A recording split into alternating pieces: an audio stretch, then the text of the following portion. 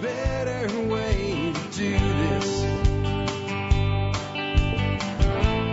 Let me show you a better way.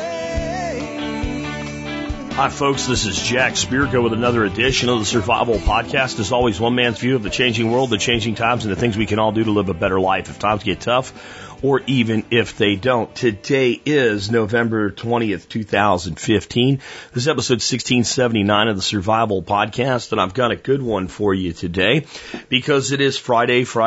Yeah, my voice is still not recovered from the last event, and I did 3 events in 6 weeks, so might be a while before my voice is back to where I can do a big, deep, rich Friday for you. But it is still a monster show, not with monster trucks, but with your monster questions for the expert council. I've got quite a few of them queued up for you today. And remember, the way you submit a question for an expert council member, send me an email with TSPC expert in the subject line, TSPC space expert in the subject line. In the body of the email, ask me your question in 1 or 2 sentences, then follow with any details. Please tell me who your question is for. If you're not familiar with our expert council and all the people that are on it, go to survivalpodcast.com, and under About you will see Meet the Expert Council. All of the expert council members are there, along with their areas of expertise that you can take a look at. And send me your questions for the council members. Sometimes people send me things like, whichever one you think is best. Please at least name 1 or 2 council members, because when I'm going through compiling questions for them, I just run a search in the box that I throw them into, and if you don't put anybody in there, I won't ever see your question again. That's just the way I do things, because I'm trying to do things quickly and efficiently. So at least suggest, if you think like it could be Ferguson or Wheaton or whatever, or it could be Harris or Glantz, just put them both in there. And then that way I'll see it and I'll make a determination. But please name someone in your emails for the expert council. Before I get into the questions you have for them this week and their awesome answers as always, let's go ahead and take care of our sponsors. They do a lot to help take care of you by helping to make sure the show is here for you Monday through Friday, 5 days a week. Sponsor of the day number 1 today, Chef Keith Snow. Chef Keith is an awesome guy. He's a member of our expert council, long-term sponsor of the show, and he just has an awesome website. If you get over to harvesteating.com, you're going to find all kinds of great stuff. First, you can find the stuff that he sells, his organic teas, his spices, seasoning mixes, and other products. I use Chef Keith's spices and seasoning mixes on a daily basis, pretty much. If I'm not reaching for the Northern Italian, I'm probably reaching for Low and Slow or Montana steak or the new prime rib stuff or the chicken curry. It's just all awesome. He also teaches you how to focus on the technique over the recipe in cooking, how to make cooking a life skill, how to cook seasonally and locally. He's got a lot of great videos on his website, a lot of great blog posts, a lot of great recipes, and he's got an awesome podcast. You can find it all at harvesteating.com. And remember, Chef Keith is a member of our expert council. If you have a question about cooking, you get it into me and we'll get you an answer for it on a Friday show. Chef Keith Snow at harvesteating.com. Long-term sponsor, great partner, great fellow prepper, and just one of the most awesome guys you'll ever meet. Check out his website again today at harvesteating.com.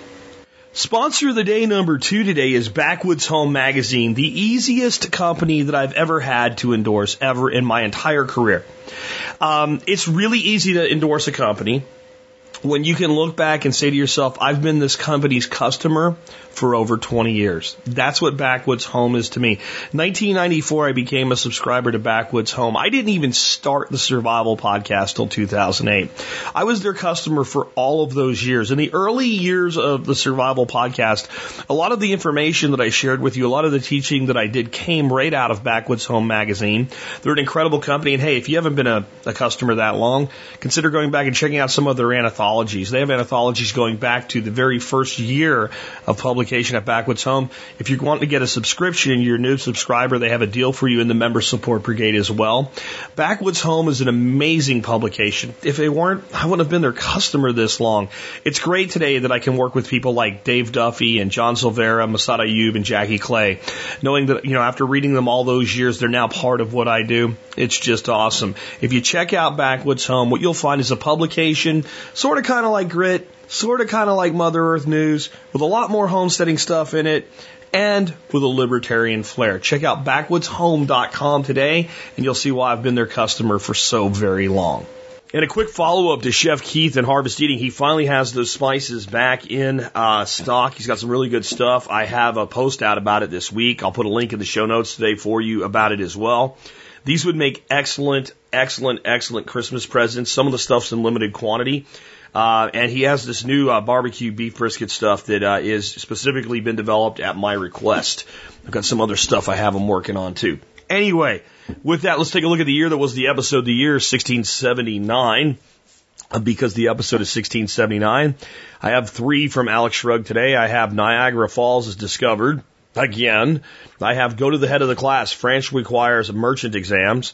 And I have the Armenia earthquake. I'm going to read the Armenia earthquake and one other one because the Armenia earthquake is 2 sentences.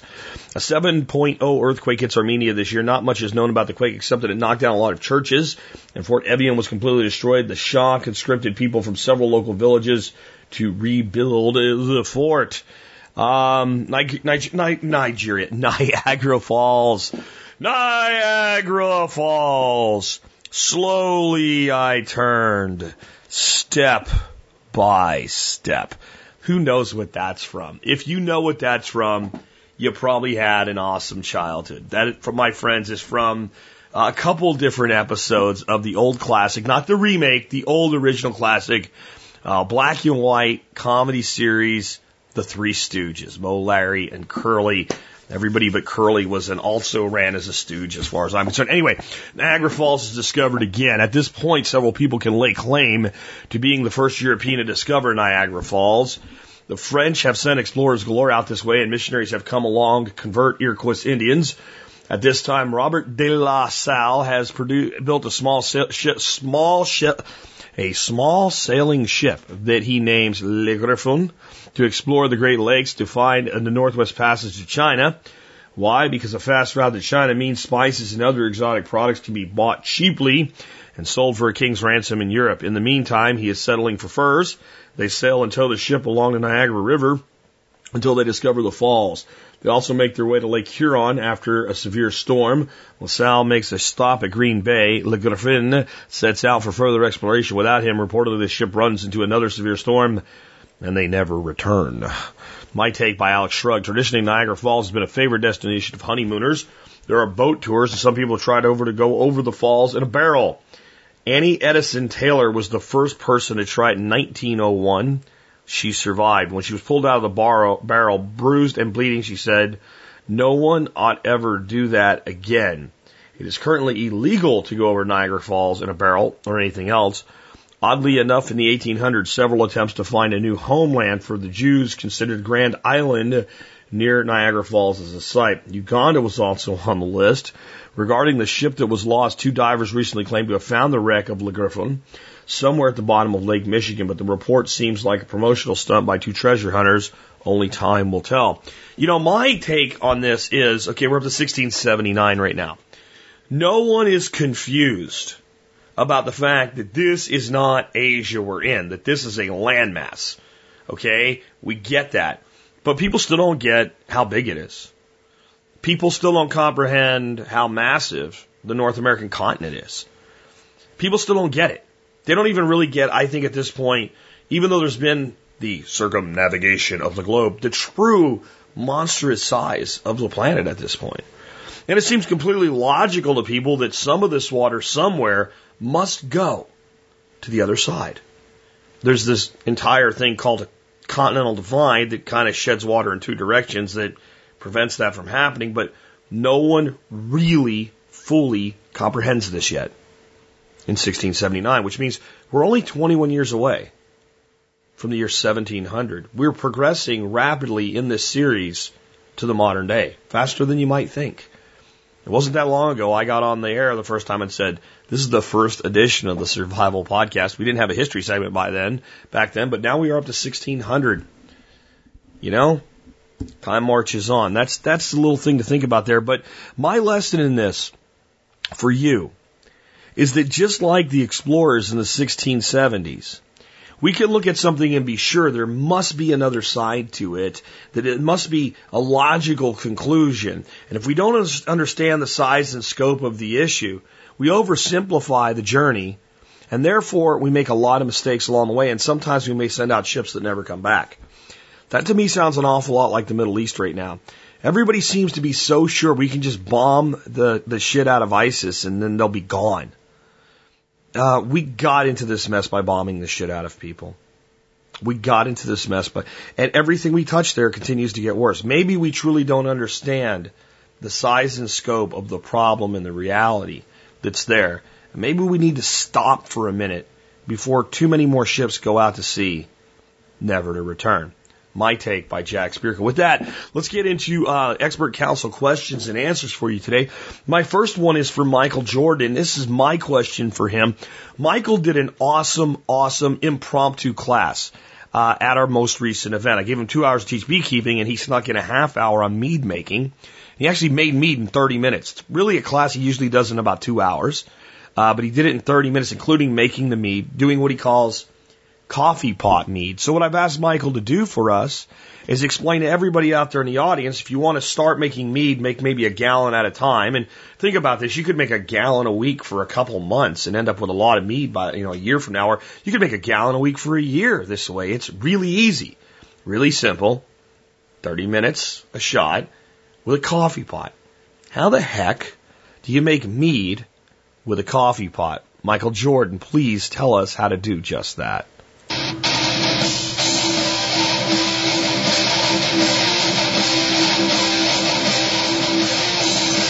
Hey, this is the Bee Whisperer, Michael Jordan of a bee-friendly company, here to talk to you about mead, my favorite topic in the world of beekeeping.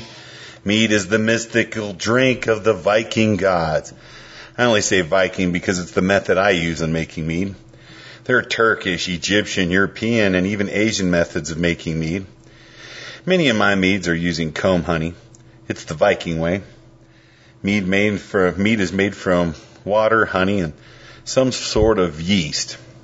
It is the oldest alcoholic drink known to man, and I must say the finest. Well, that's my opinion. Hopefully some will agree with me. I only have 10 minutes here, so I'm going to give you my 30-minute mead in a coffee pot. There's a jug of this mead sitting at Jack Spirko's right now. This exact summertime shanty that we did at his facility. So hopefully it's fermenting out. Maybe he can give us some updates on how it is and how it tastes as it's going. This is one of the courses I teach at the University of Wyoming Bee College, the 30-minute mead in a coffee pot.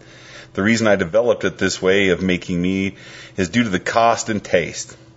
I make mead. Enough said. I spend hours making mead using all kinds of honey and adjuncts, so I know about cost. Honey is the most costly thing when it comes to making mead. It can be anywhere from $5 a pound to $35 or even more. When making mead at home and using 17 pounds of honey at $10 a pound is $170 for honey alone for a 5-gallon batch. So when getting to exotic honeys, the cost can be astronomical. So making small batches to see what you want and what the tastes are can help your investment of your money is a must. Honey has over 3,000 colors. It never tastes the same. That's due to the seasons. And there are so many kinds. I could never name all the plants that are used to make honey. The different tastes because the altitudes, climate, weather, poor seasons, good seasons, pesticides, even indoor, outdoor plants with different nutrients make different nectar flows for the same plant. So almost every mead is one of a kind. Then serving great dishes with meals even advances the taste of mead, and mead enhances the meal. I make a chocolate orgasm mead that when served with a lemon poppy seed waffle with a kale blueberry strawberry cream sauce, it's legendary. One of the items I will be offering at my meadery because it's really good and enhances the chocolate alcohol taste. So on that note, let's make a batch. This one's called Summertime Shanty. It's one of the easiest ones to make and can be heated in the winter for warm nights and drank over ice in the summertime refreshment. What you will need. You'll only need 2 to 4 pounds of honey. The more honey, the sweeter, but never go over 4 pounds, or the yeast will not dissolve in the honey. It has a little temperament when it comes to that. But if you're under 2 pounds, your meads will only be like 6 to 9% alcohol. So, 2.5 pounds is usually the best. This recipe uses clover honey. Now remember, you can use any type of honey, orange blossom, sourwood, sunflower, any kind. But this one I use clover. And also clover honey is different from different parts of the world, colors and smells. So you have to play to see what you like best. One reason for the gallon batch. You'll need 2 gallon jugs of water or a gallon jug of water in a storage container. I like stream water or well water, but not anything from the tap from your city because of the fluorides, the chlorines and stuff in it. You have to have it aerated. You can use osmosis, electrification. I mean, there's all kinds of stuff to do it, but I just get some really good stream sweet water from my ranch up in the hills at my retreat to use. The jug will be made to brew in, and if you have 2 jugs, one's just for water and one's to brew in. So we're just going to use these water jugs. So I usually get 2 1-gallon water jugs. I use the water from the store if I don't get the water from my facility up at the ranch, because I don't have to sanitize anything then.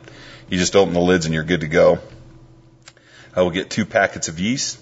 The recipe that we're using calls for Red Star champagne yeast. Get 2 packs of it.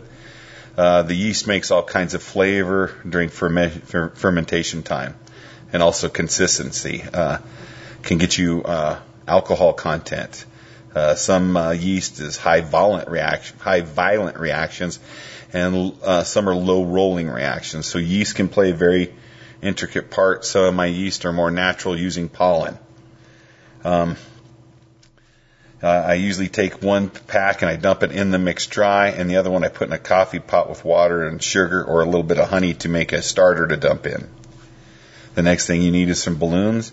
Get the great big kind. Do not get water balloons. This is the cheapest airlock you will ever find. This is so that nothing will get in your mix to vinegar it out or change the flavors in it. I do some of my batches with open fermentation, and you will get some bugs, some flies, some natural pollens and other things in it. But that's part of that type of mead making, and that's a more advanced class of brewing. It's a way different type of brewing. When the balloon grows during the reaction, and then it deflates after fermentation. So this is a good way to see when your fermentations are getting done. You need a coffee pot. I like the little 5-cup coffee pots. Anything bigger than 10 cups. Remember, we just want the water hot enough to melt the honey into a liquid sugar form. We're not boiling it. You need 1 orange and 1 lemon, both large. This will bring flavor to the drink as well as add the acid needed for the yeast. Good acid content is around 3 to 4%, or on the pH scale. You want a little acidity. You will need to cut these in thirds and use them. You need a third of each one to put in here to make this mix work. This is called the adjunct. It can be added at any time in the brewing or fermentation. We are doing it in fermentation stage because we want more taste than smell. Smell vents off during fermentation, and when using airlocks, it pushes out fast. So we're using a balloon, so we're not going to lose too much of the aroma. But we're not looking for the aroma, we're looking for more of the taste. The aroma will come with the honey and the wort. And I say wort because in brewing, that is the mixture you usually mix together as a brewer's wort. It's a mead mix is what we're using. This will be your mead mix. In brewing beer, you bring things to a boil. In mead, we want enzymes and pollens and stuff to stay in the honey. So we just want to melt the honey.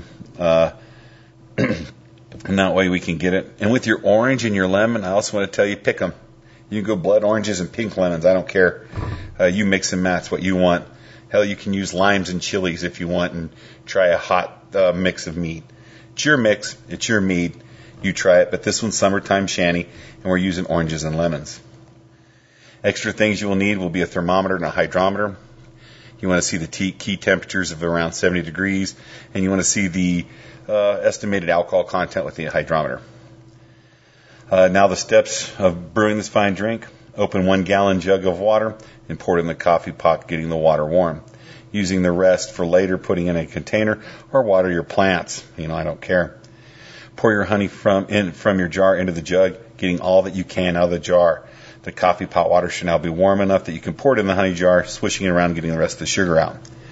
Now you have honey in the jug and a little hot water. Put the lid on the jug, shake it, dissolving the honey, getting a really thick sugar water. The jug should be at a third, a little more full now that it has the honey dissolved in the water.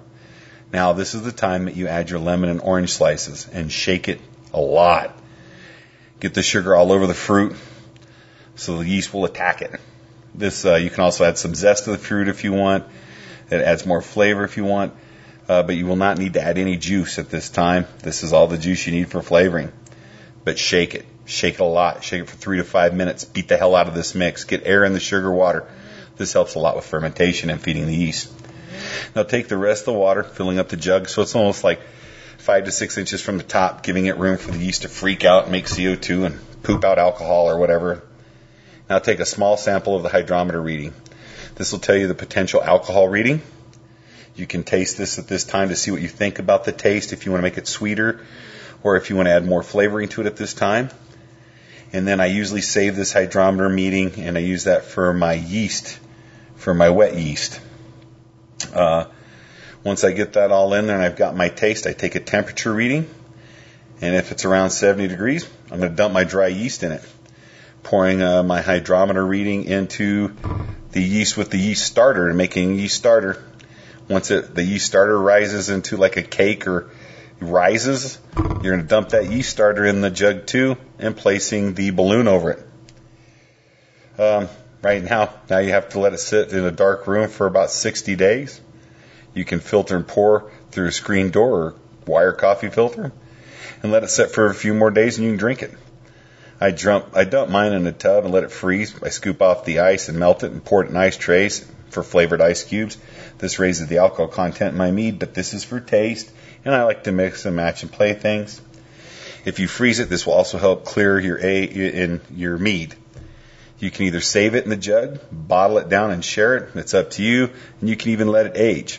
But if you do this whole mix of heating up your water, adding your honey, adding your orange and lemon, shaking and giving air, letting it cool down to about 70 degrees, dumping your yeast in, putting your balloon on, in around 90 to 120 days, you'll have a summertime shanty. Hey, I'm running out of time here. I'm already running over the 10 minutes, but this is the best way I could tell you about it. I'm going to be trying to get some videos out for this, and maybe Jack can get a couple links on his Regenerative or on his page about how to make this in a coffee pot. Hey, I am the Bee Whisperer, telling you to get your honey from a local keeper that you respect. Buy from a cottage company, because we all had to start someplace, and it's usually a better product, and help your fellow man, for one day you may need help too. Speaking of help and your fellow man, be on the lookout for our Kickstarter and Indigo on our meadery. I think one of the big ones that we're going to putting out after talking to the lawyer is that you might be able to get a case of mead every year for the life of the meadery. As the investor, some of the investments are going to be a case of mead every year for 10 years. And we might even have some smaller ones that you might be able to get a case of mead every year for 3 years. Many blessings to you. Bee Whisperer out. Great stuff from Michael Jordan, the Bee Whisperer, as always. I do have that bottle of mead kind of in the dark, cool area of my office right now. I can see it from here.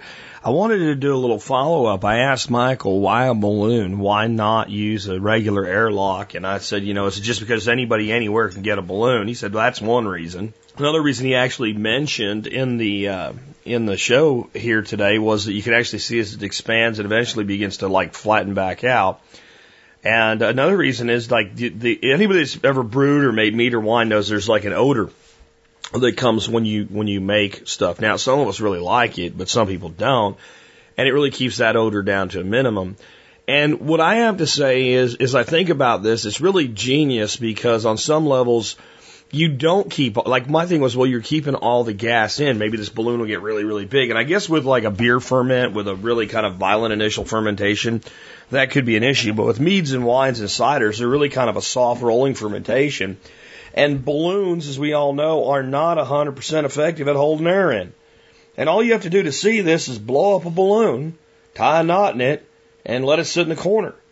And, days and days later, it's gotten a lot more deflated.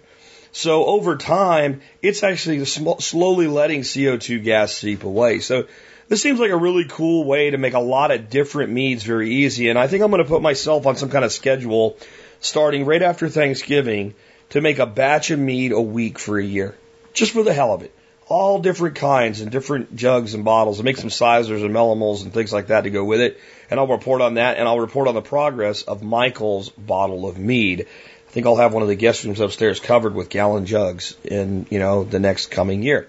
Anyway, with that, let's get into my next question. This question is actually for Ben Falk. It's one I get quite often. I've taken a stab at it a few times myself. I'd be interested to hear what Ben has to say about this. It's a common problem for those of us, especially in the northeastern United States where it's relatively humid, and one of our least favorite plants is quite common, that being poison ivy. It says, question, Ben, how do you deal with poison ivy when developing your edges? I'm working on developing the edges of my property, but the edges seem to always be taken over by ivy in May. This makes some of the things I've planted downright difficult to get to.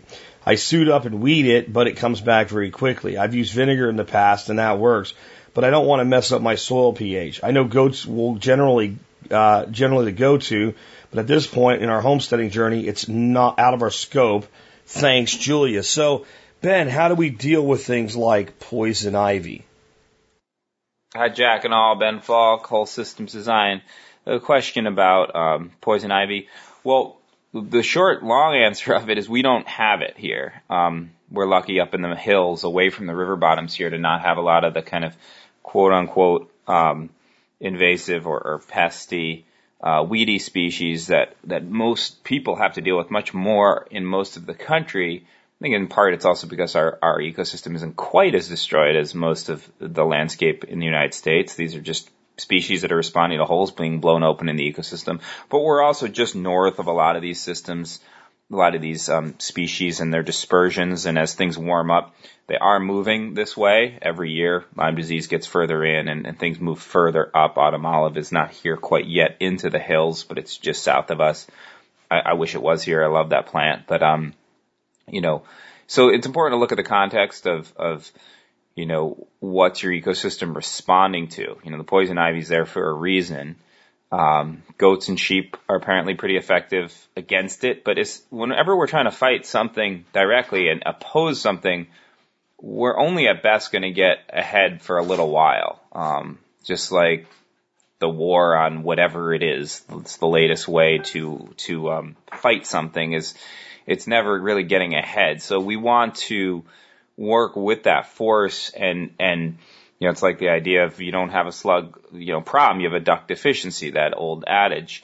In permaculture, everything, we have to run everything through that test of, well, what eats it, right? And also what outcompetes it. So when I think of a plant problem, quote unquote, it's in quotes because a problem is a problem only in the way that we view it and in the way we're working with it within our larger context and within our system. So quote unquote problem plant, the first way I think about that is, well, A, what eats it, and B, what outcompetes it. So what actually can snuff out poison ivy, what kind of ground covers might be really aggressive and be able to fill that same niche.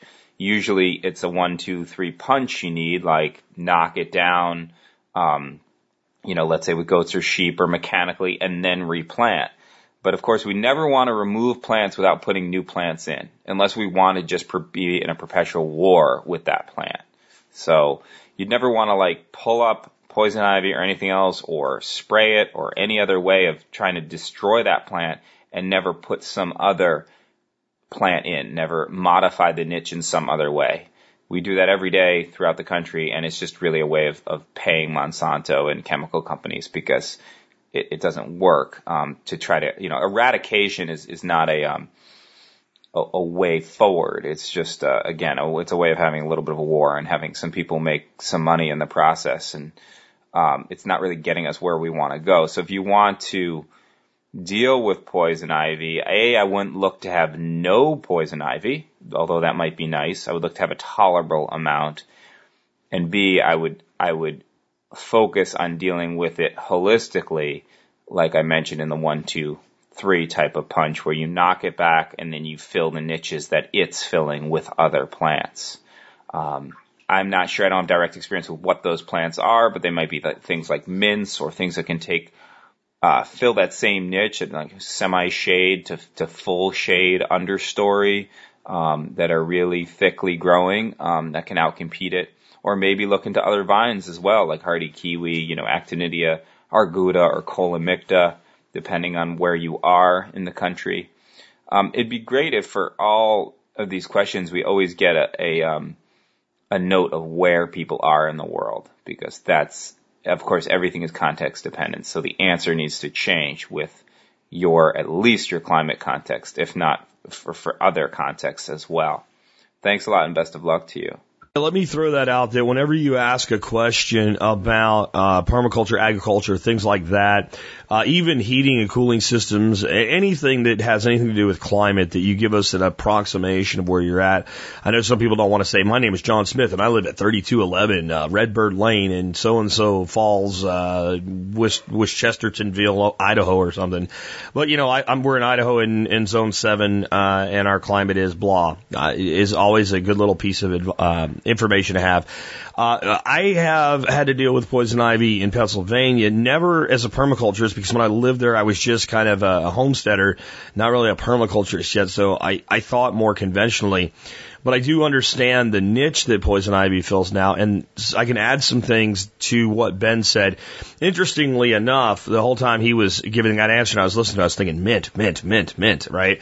Mint likes partial shade. Mint likes lots of moisture. Mint is very aggressive. Mint forms dense mats, and mint is beneficial, smells good.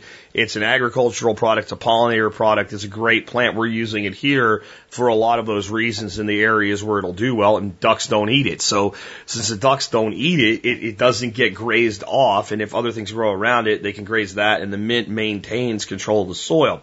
So I think mint would be a good thing. Anybody that's ever done any bushcrafting throughout the ranges of Appalachia where poison ivy is common and is any good at it knows that there's a plant that grows right alongside of it all the time that's actually a decent remedy for poison ivy. Therefore, it occupies the same space and provides an opportunity to self-treat any unexpected exposure, and that's called jewelweed.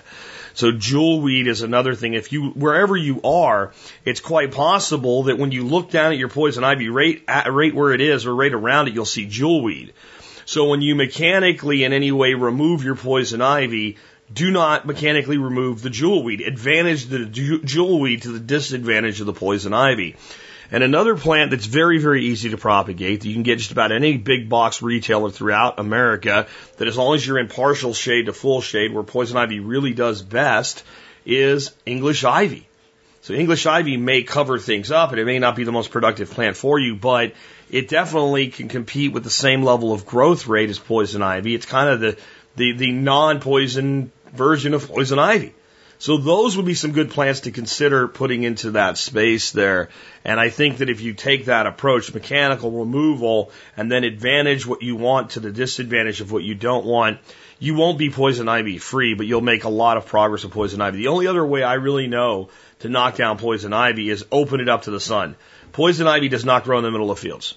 It just doesn't. It can't handle intense sunlight. So if you kind of balance your edges where you have some areas that really get hammered by the sun, and then do all this mechanical removal, disadvantage, replacement in the more shady, moist areas, you should do well. The moister you get, the shadier you get, move more toward your things like mint and English ivy. And as you get a little bit of sun where the poison ivy can still grow, but it's kind of like finding its own edge. That's where to really intensify things like jewelweed, because jewelweed's designed to exist where poison ivy exists. Hopefully that helps you with some additions there. Next one I have is for John Pugliano. Basics of the question are, what can wife and I do today to start building our credit up from non-existent to good over the next couple of years so we can eventually take out a loan and buy our first home? Of course, the concern is, how do I do that with my current income level, my current debt load, and not just putting myself into a bunch more debt so I can get more debt? John, how do we handle this issue? Because most of us can't write a check to buy a house. Hello, Sam. Thanks for your question. So let's see if we can break this down. You want to build up your credit from non-existent to good, and you want to do that over a period of a couple years so that at that point you'll be able to take out a mortgage on your first home. Well, this is really good reasoning on your part. You're preparing ahead of time, and so the answer to your question is going to be actually very simple. The reason people try and make this so complicated is because generally they're trying to repair bad credit. and that's a harder thing to do. But in your case, since you're just establishing credit, it's actually very easy. I'm going to give you the down and dirty version. This is what I've seen work for other young people. This is what I've seen work for my own children as they've grown up and become adults and have established their own credit. And so I'm sure there are much more complicated, sophisticated ways, but I like to do things simple. In you and your wife's case, you actually do have a credit rating, and if you think you don't, because you mentioned that your wife has student loan debt. Now, fortunately, it's not that high. That's a good thing, but the mere fact that she has student loan debt does give her some type of a credit rating. You didn't tell me the history on her payments there, so I'm not sure if that would be good or bad, but in any case, she does have a track record. The 3 main credit rating services are required to provide a free report to you each year if you request it, and I'm assuming you haven't done that. I would encourage both you and your wife to go over to annualcreditreport.com. That's annualcreditreport.com. Put in your request to receive your free credit rating. That way you'll be able to establish a baseline. You'll know what credit you have now. And then as you're building your credit and saving up for your home, you can check that report every year and see what progress you're making. Now, as far as establishing credit, the reason I say it's really not that hard to do, you have to remember that our society is a debt-based economy. All the institutions are set up to encourage you to go into debt. And so they make it relatively easy for a young person to establish credit. And that is, consequently why so many people get into trouble, because they're not mature enough to handle it. Now, from what you've already told me in your question, it sounds like you and your wife are very mature. You've avoided debt. And so it is time for you to establish a credit rating. Here's what I would do. I would go out and have each of you get your own separate credit cards. This would be one that is in your wife's name under her Social Security number, one in your name under your Social Security number. That would make each of you responsible for those individual credit cards, and then you should also add each other onto your cards. So you would take out a card in your name, put your wife on it. She would take out a card in her name, put you on it. Then you'll both be carrying 2 separate credit cards. The reason this is important is that since you're both working, you should both be establishing credit. When you go to apply for the mortgage, you can do it jointly. There's a difference between a secured credit card and an unsecured credit card. It's best for you to apply for an unsecured credit card that has no annual fee. Go with one of the big name brands like Visa or MasterCard. If for whatever reason you're turned down for an unsecured credit card, which may be the case, but because you don't have credit. But on the other hand, since you're gainfully employed and you're in your late 20s, I have to believe that you're in a database somewhere and someone is ready and willing to loan you money. So I think you'll most likely be able to find an unsecured credit card with no annual fee. But if you can't, then go down to your local credit union or your bank that you have a checking account with and apply there for a secured credit card for you and your wife. The way a secured credit card works means that it does act exactly like a credit card. You have to pay it off every month. It's not a debit card. So rather than having the credit card issuers provide you with a monthly borrowing limit on your credit card, it's being secured by the amount of money that you put up as collateral. So first priority is to receive an unsecured credit card with no annual fee. If you can't do that, go to the bank, tie it to your checking account. Start off with a secured credit card. Once you establish credit, maybe after 6 months, then go out and get the unsecured card. What you don't want to use is a debit card. A debit card is just like having the checking account, and while it does establish a financial record, it doesn't necessarily establish a credit rating. That's why it's important that you go with a mainstream credit card, and I would prefer that you use something like a Visa or a MasterCard. The next thing that I would do if I were trying to build my credit is I would put everything that I buy on that credit card that doesn't cost me an additional fee. And what I mean by that is that if I can go down and go to Walmart and swipe my card and buy something, if they're not giving me any type of a discount for cash, then I would put it on my credit card. When I pay my electric or my utility bill, if they'll allow me to put it on my credit card, I would put it on my credit card unless they charge me like a $3 transaction fee for using a credit card. In that case, I would write them a check. So anything that doesn't incur an additional fee or doesn't provide me a cash discount, I would put on the credit card and then keep doing what you've always done, which is only buy what you have cash for and then at the end of the month, pay off that credit card. The reason I would do that is because it will help build your credit faster and it will establish you as someone that responsibly pays your bills on time. Now, the overall rating on the card is based on its longevity, so the longer you have the card open, the better it is for your credit rating, but it also helps your credit rating to have the volume of cash payments moving through that card.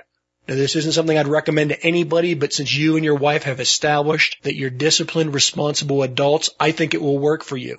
Again, just approach this the way you always have. Don't buy anything that you don't have cash to pay for, but just put it on the credit card and then pay it off at the end of the month. There's going to be a card in your name and a card in your wife's name.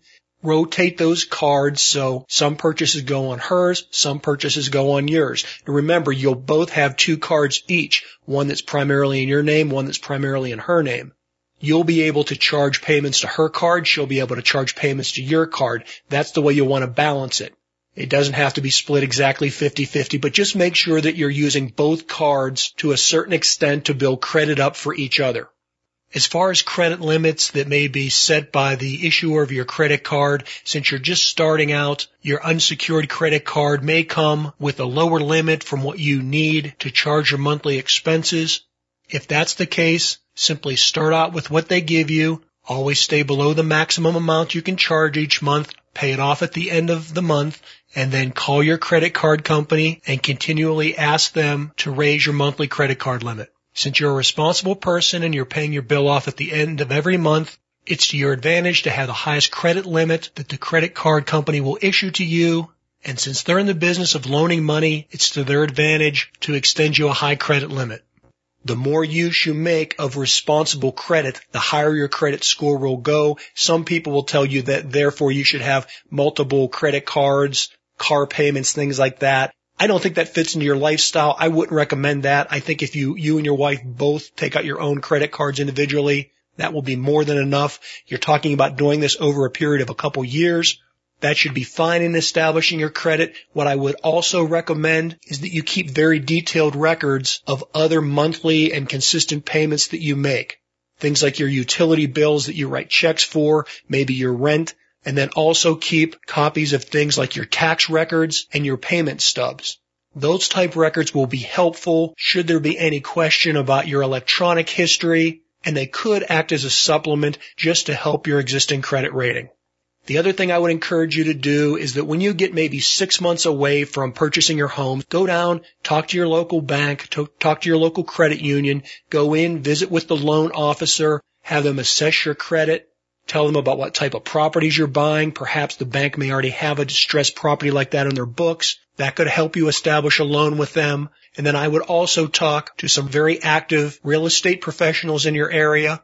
Don't go to someone that just does it part-time. Find someone that's actively engaged in dealing with the type of real estate that you're looking to purchase.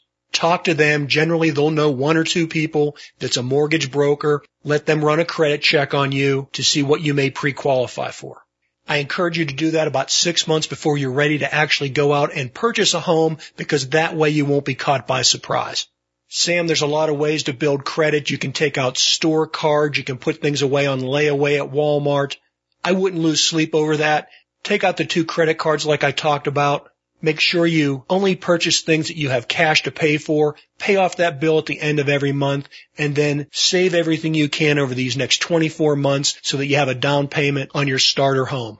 You didn't tell me the exact income, but you did tell me approximately what you and your wife make per hour. So assuming you're working full time, I think you can afford the property that you mentioned in your question. My recommendation is that you don't take out a mortgage that's more than 2.5 to 3 times what your annual income is. You seem to fit within that range. I like your idea of buying a fixer-up type homestead. You're going to put sweat equity into that. It's going to become not just a home, but a productive piece of real estate. I think you're moving in the right direction. If you'd like more information about my market commentary or about general wealth building principles, please check out my Wealth Steading podcast. For the Expert Council, this is John Pugliano of Investable Wealth. Okay, great stuff from John Pugliano on building credit. Let's move to a nutritional question. This one for Gary Collins, creator of the Primal Power Method. Here it is. My question is for Gary Collins, is about when to trim fat off meats for best nutrition and taste. Background, this past summer we raised a hog and butchered it according to methods presented by the Farmstead Meatsmith. with fat and skin still on, many cuts, especially the roasts. Now we're cooking some of these roasts. My wife and I are having a disagreement about whether or when to trim fat and skin. She prefers to trim before cooking, which I think makes the meat dry. I prefer to cook the roast with the fat, skin intact, and trim afterwards, which I think makes the meat juicier and more flavorful. What say you, Gary? And this is from Robert.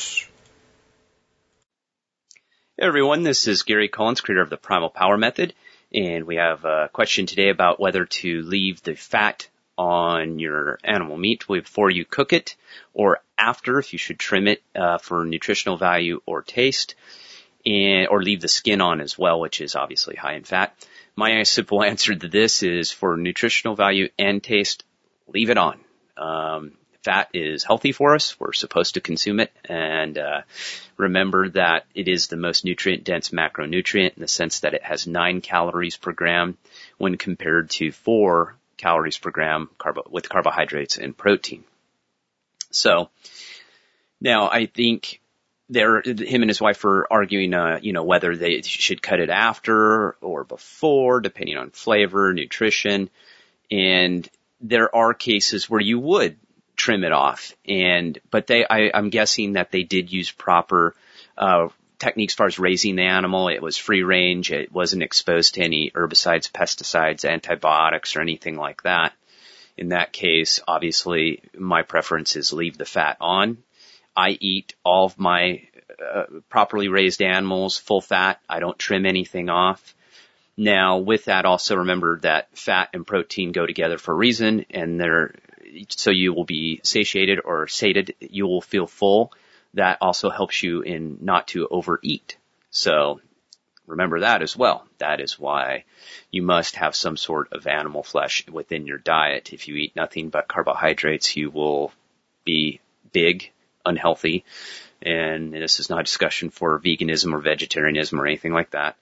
But also there is a couple cases where you would actually trim off the fat or remove the skin. And here is when we're talking about CAFO, raised animals, confined animal feeding operations, or industrial farms is what we're thinking of. And this is because the animals will store, just like humans, will store toxins in their fat. So when it comes to animals, I mean, there'll be things like dioxins, PCBs, insecticides, herbicides, trace amounts of antibiotics, growth hormones, anything like that.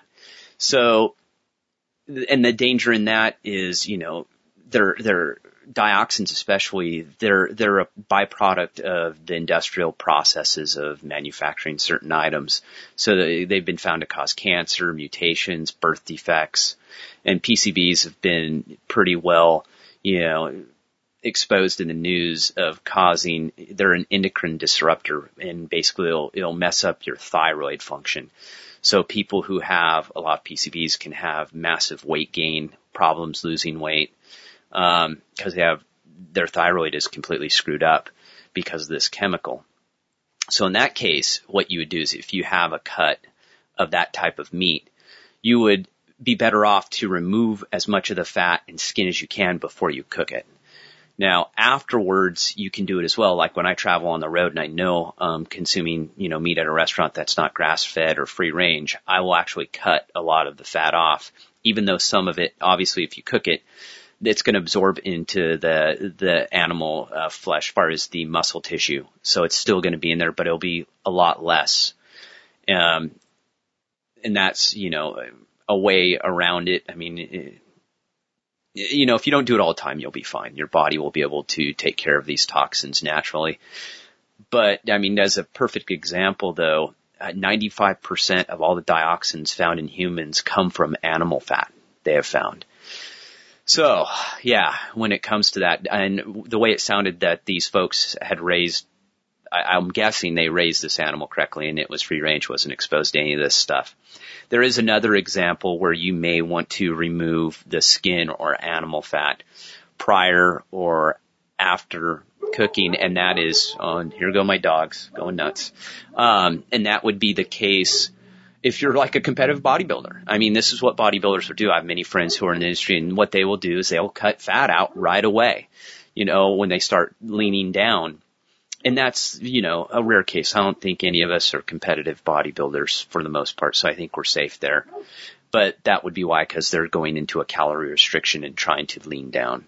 Well, I hope that answers your question, and it was a good one.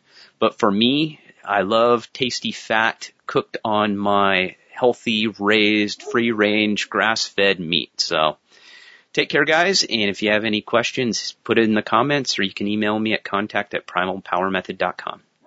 So here's my short addition to this. If you're eating factory meats, etc., obviously skin and especially fats are places where toxins concentrate. Gary covered that. Yeah, you might want to consider severely reducing the amount of that you eat when you have to eat factory meat. Done. But this is what I have to say. This is the point, direct Jack response to this whole thing.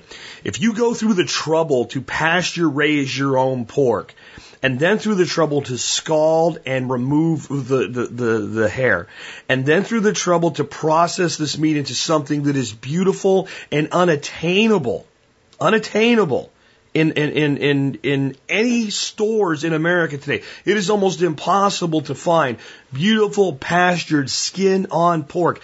And you trim that off before you cook it. You are flat out crazy out of your freaking mind, and you are brainwashed. You are brainwashed. That is one of the most fundamentally beautiful foods God ever created, and you should be punished for the sin of removing the skin and fat from such a wonderful thing before you cook it. And you're still a little crazy if you do it after you cook it. Eat it. That's what it's there for. That's why you process it that way in the first place. This is why you raise your own food, so that you can eat the most healthy parts of the animal that we've ruined with modern productive systems. But that's just my thought. I guess I'm kind of crazy that way, that I actually value the most nutritious, valuable part of the animal, the fat. Human beings are designed to run on fat. Proteins and carbohydrates have to be converted to simpler carbohydrates or to carbohydrate for the body to actually burn and use them. Where when we consume fats, the body is actually able to take that material immediately and burn it and use it for energy without any conversion process. It is the first energy source, not the last. But, that's just science without any political bullshit thrown into it. Anyway, going on to the next one, I have a question. Same one as always for Paul Wheaton. And that is, Paul, tell us what's been going on at Wheaton Labs. It's been a while since we've had you check in because of all the disruption with events here. What are you up to, man? Hi, Jack. This is Paul Wheaton from Wheaton Laboratories with another update with Jocelyn Campbell from Wheaton Laboratories. Okay, trying to finish up from where we left off last time. We have what we call Volcano Road is now done. So it's a road here at base camp that goes from, so Jack, you were here, it goes from the part where all of the buildings are up to the back of the property, which is like a mountain. Right. The little peak here is 500 feet, and we call it the hollowed out volcano with good submarine access. Because when you seek world domination, you need one of those. Yes. I want to express that, as with everybody who lives out in the country, and you're trying to do permaculture, occasionally you're going to go rent equipment. And our lesson this year is only rent equipment from the good, high quality, reputable dealer. We thought we were going to save a few $100 by going with kind of a mom and pop shop. And it turns out that, of course, now that we've had it happen to us, I recall people telling us, "Oh, don't rent from those kinds of places because they're a scam. They're going to find 87 different things to try and screw you." So that's going to probably still take us several more weeks to unravel. It was a month ago, and we still haven't finished unraveling all of their psycho crazy, like, "Oh, we're renting this for $1,100," and now it's like, "Oh no, they took $2,500 off of the credit card." Which, anyway, this isn't permaculture. This is just angry. Yeah. But we had our own excavator, did quite a bit of the work, as well as a rental excavator, and it's a very rocky piece of land here. Right. And then we hit some rock that was much harder than the other rock. So this is the Rocky Mountains. We're spending a lot of time being involved and learning what that name really means. We're going to have, all these different kinds of rock to make the Rocky Mountains. But we plowed through a whole lot of rock that was, a little bit easier to kind of bust up as we went along. And then we hit some rock that was not. And so we did find a way through it. I think that there were a lot of lessons to be learned about how we had, some people were kind of like, oh, well, I guess we're done then. We can't do that. And other people were, going to find a way through it and get the project done as opposed to leaving yet another project undone. So it is really done. Done. I want to put out a shout out of thanks to Tim Barker from Australia. He's the former land manager for Jeff Lawton, who was here for our Innovators event. And he got our old rusty dump truck, which we call the Millennium Falcon. Yes. It doesn't look like much, but it'll do the Kessel Run some days. Right. So, but he got it running, which it required like 4 different little attempts. Like you fix one thing and then another thing's broken. You fix another thing but he kept it running and we got the job done. So we got the road built up to near the top of the volcano. Then we needed to get the Millennium Falcon up there. And, we had one driver, was not confident in the new road and thought that, the Millennium Falcon might come rolling the alternative style of rolling, not the way it's designed to roll, right, but the other kind of roll. Right. Off the side. The kind where the driver ends up upside down a few times. Yes. Like, whee! Yeah, like that. So, and then another driver was worried that they'd be going up this little road and then, the truck might stop working and it would go, cause the thing is that this is an old Kenworth. And you get inside, it looks like an airplane cockpit. And I've driven a lot of different equipment, especially old equipment. Yet this whole 18-wheeler space of a long time ago is a space I've never driven. So I don't feel confident I could drive it. Whereas everything else here, I don't have a problem with. But anyway, finally, Josh, weighed all the concerns and felt like they were all silly. For example, if the Kenworth is going up the road and then it stops running, then the thing is that all the brakes are activated by having air pressure. So then if you lose your air pressure for any reason, the brakes all activate and the thing doesn't roll. And that's good to know. And Josh has had education in that space. So he didn't have any problem at all. Yeah. Got it right up there. Yay, Josh! All right. And Evan's one who did all the excavating. Evan powered through. Yeah. And he's one of our ants here. That's awesome. And the reason we wanted this road is the road that was here was lousy. It had way too steep portions that were way too steep. We actually had, I think I took Jack up there once. Yeah. In like the Polaris. Yeah. And it's like stuff barely makes it up there. And we needed it. I mean, basically we needed that space to be usable. Right. Exactly. That's what the road's for, to make this property more usable and be able to get equipment up there, building supplies, all materials. Of that. Plus the road's been carefully planned out to be an alleyway for a paddock shift system. That too. Yeah. So, speaking of Evan the ant, one of the ants, Jim, finished his structure well enough to have a housewarming party. That was sweet. I mean, sweet and sweet. Yeah. So, one structure's done. Evan's is almost done. Jesse has an amazing video that he put together. It's kind of like a time-lapse thing. And it's like, people kept calling it like building a house with Lincoln logs.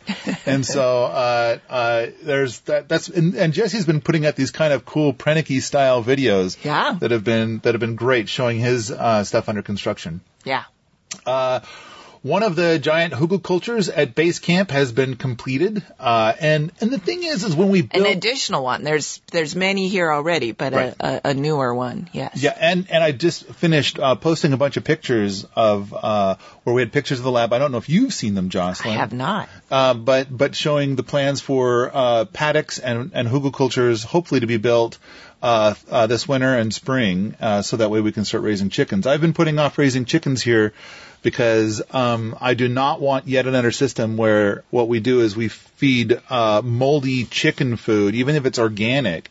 I mean, it's not even, the reason why it is available as chicken food is that it's not even of a high enough quality to be sold as human food. There's something wrong with it. Right. So I want to be able to feed the chickens at least 90% food that's coming right off of the land that we're growing for them. And so that means we need to get at least 4 paddocks set up, which is difficult on land that's solid rock. To get the hugelkulturs here, which, the one I'm just now talking about, is a challenge because there's not soil here. And so we have to import it from the lab. So the lab has amazing deep soil, but here at base camp, it's one solid rock. So, hence the Millennium Falcon needs to be running in order to move needs soil. to be running, and we need to have somebody who knows how to drive that kind of thing. Right. So, or else it doesn't happen. So, but the stuff that has been completed just recently has been getting seeded heavily from Kai and Fred. All right, Allerton Abbey. So this is what we used to call Wafati 0.7. It is done-ish. And so it now has a seal, and so, but we finished it so late in the year this year, got it sealed up, so, because it didn't have a wall and a door for a long time, that it's a lot too of cold. This year. So the thermal mass is too cold. We can't really test it this year. So next year will have to be the big test.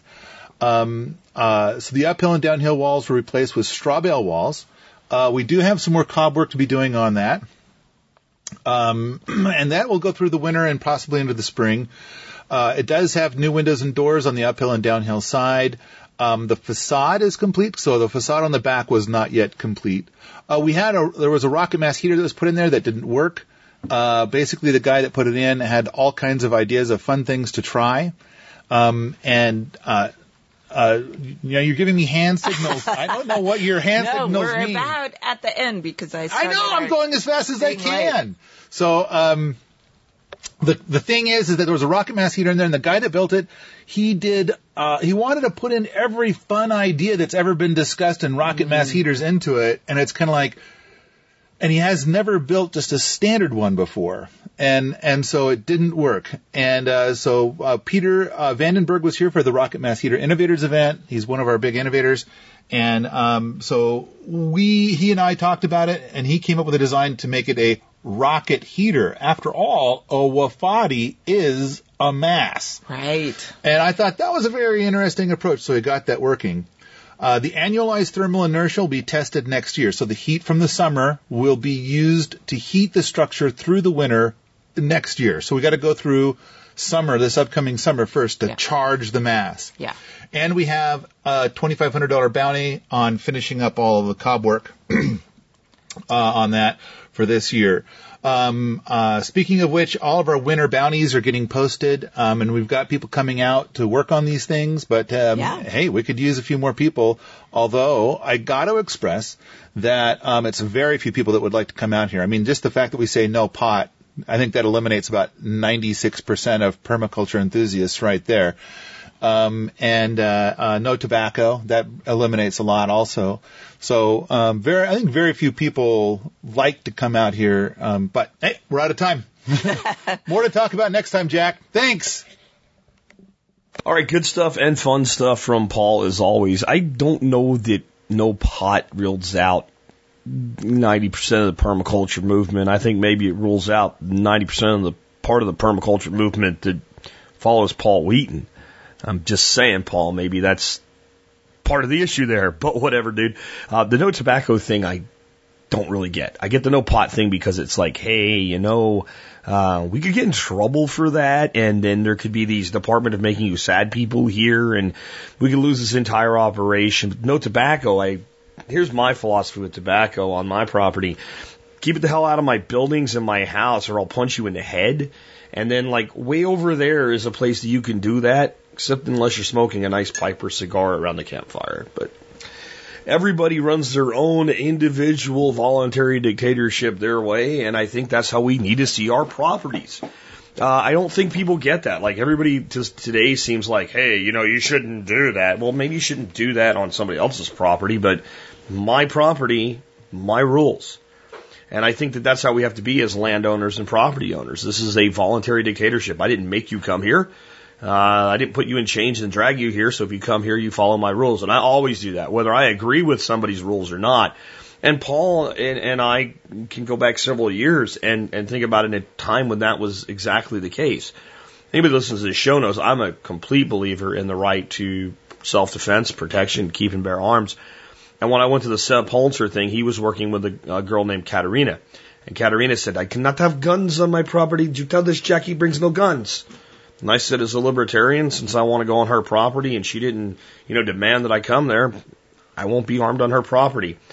The funny thing was, like, half the people there were armed, and she didn't think they were because they were permaculturists. Again, I think that we have a problem in society today with the word permaculture, and we don't really understand what it's all about or what it means, and we're typecasting people into different roles as permaculturists. And here's how I feel about permaculture. If it meets the prime directive, which is taking responsibility for myself and that of my children, if it doesn't harm the earth, it doesn't harm people, and it returns surplus to systems of production to further the first two, care of earth, care of people, then it's permaculture, period. I don't care if it's agriculture or running a business or running a community. So I think permaculture is simply, in more ways than not, now a holistic system adjective. Right? It describes a thing, and then we all choose how we do that. So permaculture is not a bunch of pot smokers or a bunch of militants. It's made up of militants and pot smokers and normal, average, everyday people that just want to do good things and take care of the earth, take care of people, be responsible for themselves and their children, and understand that if we continuously extract from a system, we cannot make it regenerative or even sustainable. That's my take on permaculture and my follow-up to Paul Wheaton stuff. Anyway, moving on, I wanted to take one because I did have quite a bit of piking out of the expert council this week. And that's all I got without double playing some of the council members. They did answer both their questions for the month. I don't want to play two from the same person, so I'm going to take one as well this week and answer it for you to fill in for the pikers, and you pikers know who you are. And I just mess with you because I piked pretty hard on getting questions to people for quite a while because of all the stuff that was going on. Anyway, this one is from Cause in San Diego. Here's what he says. So when you recommend we move our money to a cash fund, do you mean only the current balance or the investment elections as well? I'm pretty sure you'll be able to give me a good explanation here, but if you want to give this to John Pugliano, that's fine too. He's great. In my 401k plan, there's an option to move the balance and another option to change the investment election. If I do move my balance to the money marketable stable value fund, what should I do with my investment election? It seems to me that if the market goes down, my balance will be safer in a cash fund, but I'll be better off keeping my investment elections in stocks to buy more shares while it's low. I'm familiar with your views on 401ks. I'm actually one of the lucky ones who has a 100% match up to 8% of my income. So it's a pretty good deal as long as I'm smart about it. So if you can help me understand this a little better, I would appreciate it so much. Thank you, Jack. You've been educating and inspiring me for years. Your impassioned rants about the evils of debt really lit a fire under my butt and helped me dig out of it. You rock, Cause in San Diego. Okay, so here's what I want to, let's first explain that to people that may not know exactly what you asked. Most 401ks do work the way causes do, okay? You say, I want all of my money that's currently in Fund X to go to this different fund, which might be a cash value fund, a stable bond fund, whatever. And you also have to do another thing to change what you're buying. So every week, every 2 weeks, whenever you get paid, a certain amount of your money comes out, employer matches there if it is, and then it buys shares of XYZ mutual fund, XYZ value fund, etc. Okay? Pretty simple. And usually the direction that you give to your fund management is multiple. In other words, I can move all my money to a cash fund, but yet I'm still buying the same thing. And some people have made mistakes with this. They move the value over, but they continue to buy in, and that's not what they intended to do. I'm not saying you should or shouldn't yet. I'm just saying that you do need to make sure, because some 401ks work exactly the opposite.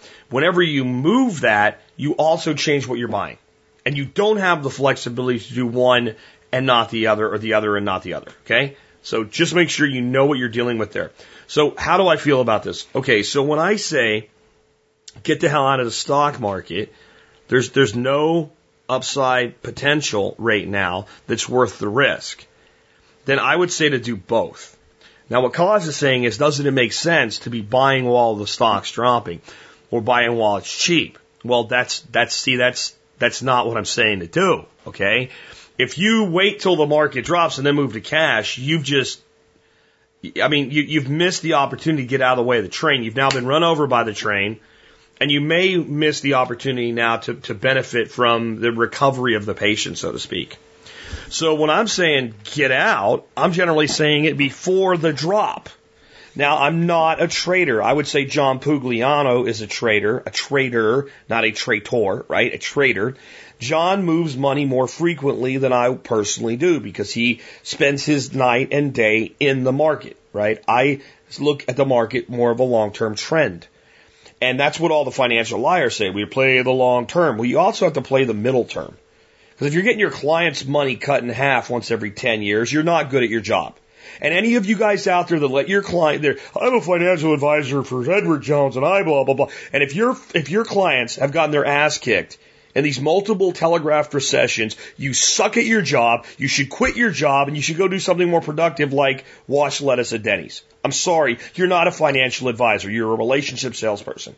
And that's why I have very little respect for the consumer level financial liar industry. Because that's exactly what they do. Now, what I say is I can't see every major correction every correction in the market, but I can see the major ones coming from a mile away. And we have one on the way right now. Will it happen before or after Christmas? I don't know. My money is on it happening after Christmas. I'm saying get out of the way of this shit now because there's no way that you make more than 2 to 3 points on your money between now and the end of the year. And you're lucky if you do that. You're lucky if you do that. There is no upside potential in general index funds in the market right now. It doesn't exist. Get out of the way. So let's say you've done that. You say, well, I'm going to keep buying. Now, you have mitigated your risk, right? Because you can now, what the financial liars call dollar cost average. As the market's dipping, you're buying a little bit every week. And you know you'll hit the bottom because you have this automatic investment going. Okay, well, here's the secret. You're not going to hit the bottom because the bottoms are always these quick dips that last a couple hours, and nobody's 401k transactions ever magically, like a rainbow farting unicorn, hit that magical dip down to the bottom of planet Earth. They're generally held to a certain point, either the middle or the end of the month, and they generally happen at a time when it's not the most beneficial because it's almost like those high-frequency trading guys in New Jersey right across the river that are paying more for a server with a shorter fiber optic cable know what they're doing. And that they're there to capitalize on those things and make sure you can't. In the name of putting liquidity into the most liquid market on planet Earth. Right? And we let them get away with it. So that's the reality we're dealing with there. So here's what I'm saying. When you've realized that your money's at risk, and you've realized I should now remove the risk as best I can. And in your 401k, you're either going to have something like a money market stable value fund, or you're going to have like a government bond fund. I prefer the stable value fund, but if all you have is a U.S. government savings bond fund, and you're inside a 401k where you can move back over whenever you want to, that's the best you can do, then that's what you do. You get out of the way. You then take your allocations, put it in the same place. Let it fall. Let it fall. And then move both back when you feel that you found something approaching a floor. Maybe you don't hit the floor perfectly, but you save yourself all that loss and then all that power in those months of contributions while you were ahead of the game out of the way and waiting for it to come back, are then they take advantage of the big dip. So if we look at 2008, 2009, if you bailed when I said, which was August, by the way, and I actually came on the air in late June saying already get out, right? But in August I was going, get out, get out, get out, get the hell out now, like begging people, please, this is coming, please get out, okay?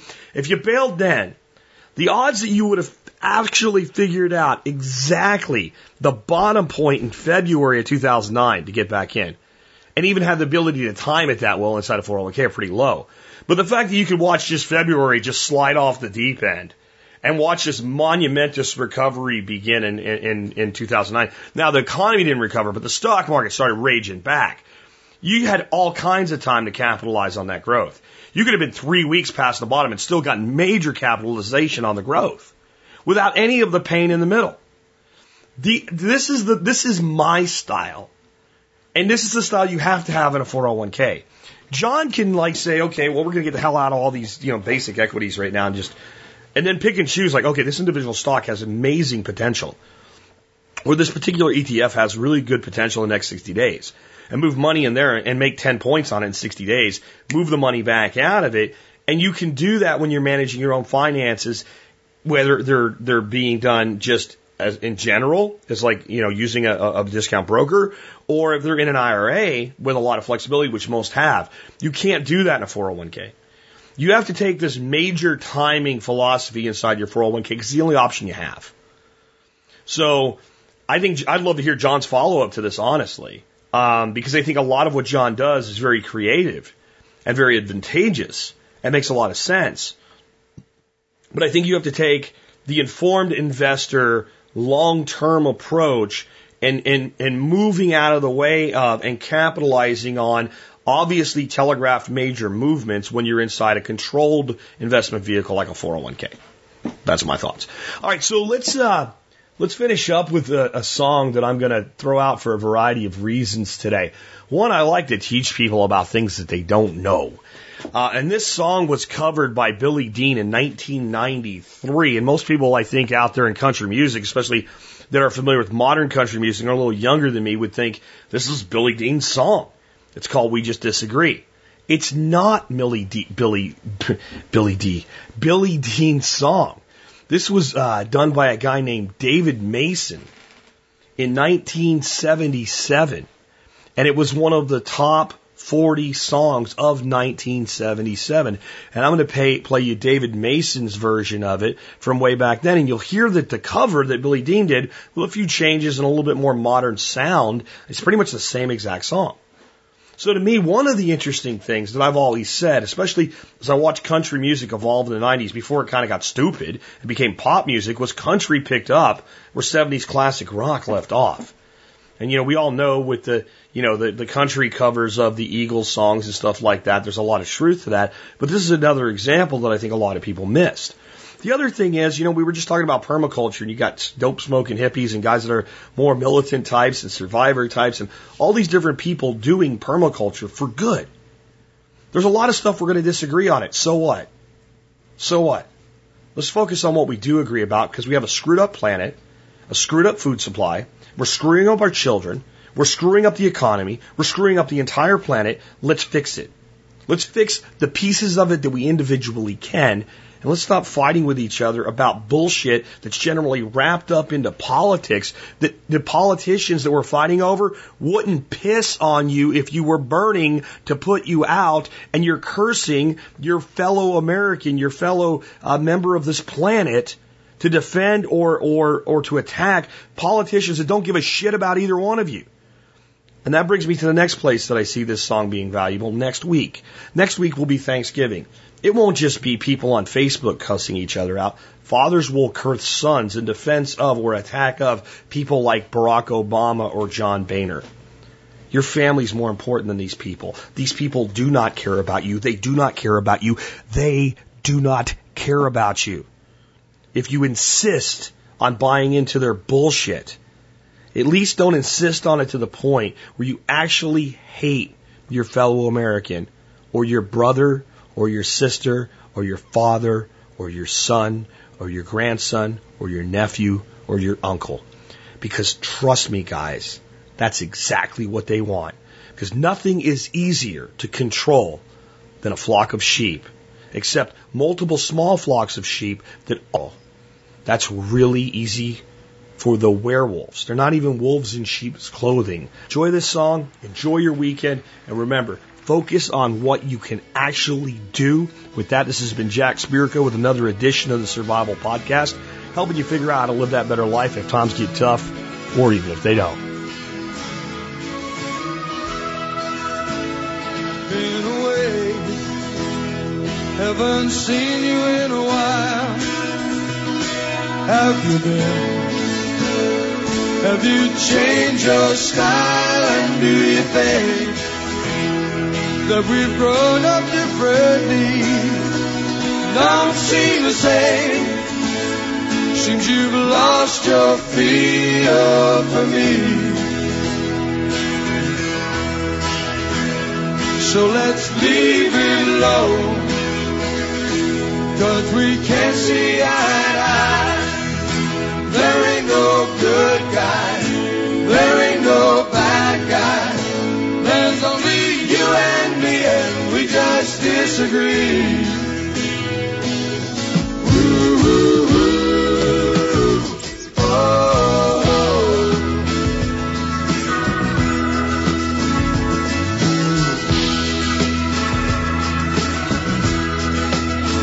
I'm going back to a place that's far away.